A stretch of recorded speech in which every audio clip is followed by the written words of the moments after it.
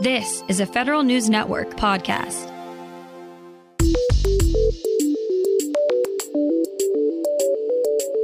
Coming up on today's Federal Newscast, thousands of dollars in retention bonuses are not retained for the new year.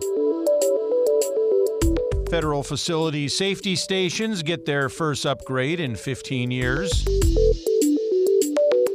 And Rocket Lab lands a $500 million government contract. Those stories and more in today's Federal Newscast.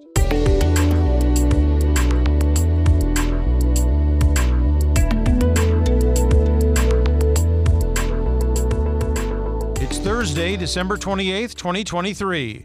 Welcome to today's episode of the Federal Newscast. I'm Peter Musurlian.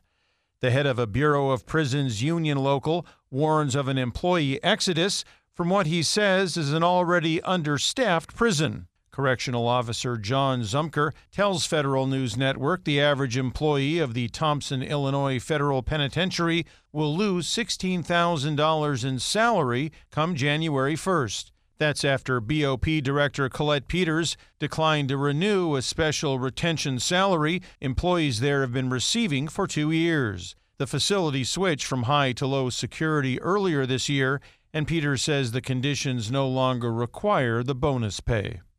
Agencies' telework policies have been top of mind during 2023, but they're far from the only change for the federal workforce.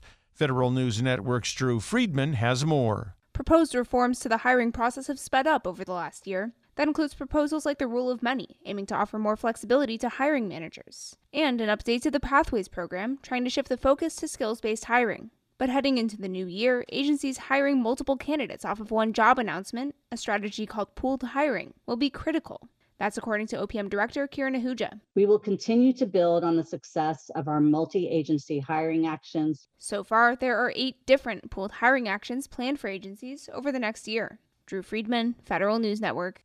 The first update in 15 years to federal facility safety stations is out. Federal News Network's Jason Miller has the details. Agencies have new guidelines for ensuring federal facilities have the necessary tools to help citizens and others during medical emergencies. The General Services Administration and the Department of Health and Human Services detailed revamped safety station guidelines for the first time since 2009. Agency safety stations now should include not just automated external defibrillators or AED equipment, but also either bystander-empowered opioid reversal agent or a hemorrhagic control component or both. Agencies should convert these AEDs into a safety station to include all of these tools.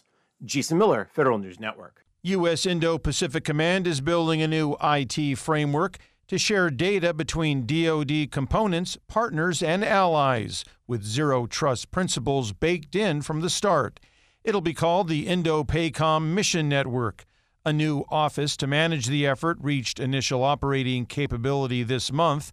That office, the Joint Mission Accelerator Directorate, is a collaboration between Indo-PACOM and DoD's Defense Innovation Unit.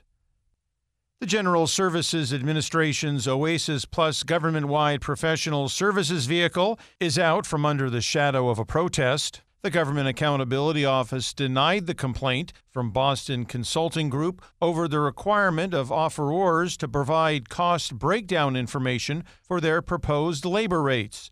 GAO says GSA's requirement for more information about labor rates is reasonable in its efforts to assess a company's cost drivers. GAO found that this approach was the only acceptable method for making reliable and accurate cost and price reasonableness determinations. GSA is currently reviewing proposals under OASIS Plus and expects to make an award in early to mid-2024. Space launch service provider Rocket Lab has won a $500 million contract to build satellites for the federal government. The company will design, manufacture, deliver, and operate 18 space vehicles for an undisclosed federal agency. In a regulatory filing, the company says that work under the contract would begin immediately. The satellite launch is currently scheduled for 2027. The Space Development Agency is developing a network of satellites in low Earth orbit, and while the customer has not been disclosed yet, SDA Director Derek Tournier mentioned earlier this month that his agency is looking at putting another 18 satellites on contract. The Defense Department will conduct joint research with Japan to develop artificial intelligence for unmanned aerial vehicles. The UAVs will fly alongside Japan's new fighter aircraft. The two countries are hoping to transform airborne combat by merging artificial intelligence and machine learning with UAVs. The move is a result of a joint statement on cooperation the U.S. and Japan signed last year. The Office of the Undersecretary of Defense for Research and Engineering has laid out policies and procedures for implementing and using digital engineering in the development and sustainment of defense systems. The new document directs the Defense Department to use digital engineering technologies and practices through the life cycle of defense acquisition programs and systems to support research and engineering activities. It also outlines responsibilities for the Undersecretary of Defense for Acquisition and Sustainment, Chief Information Officer, and Chief Digital and Artificial Intelligence Officer. Heidi Shyu, the Undersecretary of Defense for Research and Engineering, who signed the policy, indicated that her office will ensure it reevaluates training of the DoD workforce to better implement digital engineering across the entire acquisition lifecycle. The Agriculture Department launches a program to speed disbursement of $2 billion for rural green energy. It plans to hire 40 climate change fellows. Their job will be to help farmers and rural small business access loans or grants under the Rural Energy for America program. The first of 4 application periods opens this weekend. The money is aimed at helping rural areas build new renewable energy sources. The Climate Change Fellows themselves are funded by Inflation Reduction Act money, and USDA will hire them for limited-time appointments in the expected service. Nominations are now open for the 2024 Presidential Rank Awards.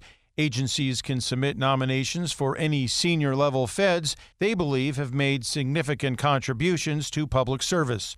Earning a Presidential Rank Award is widely considered one of the most prestigious accomplishments for career federal employees. Applications for the 2024 awards are due by February 16th and should be submitted electronically.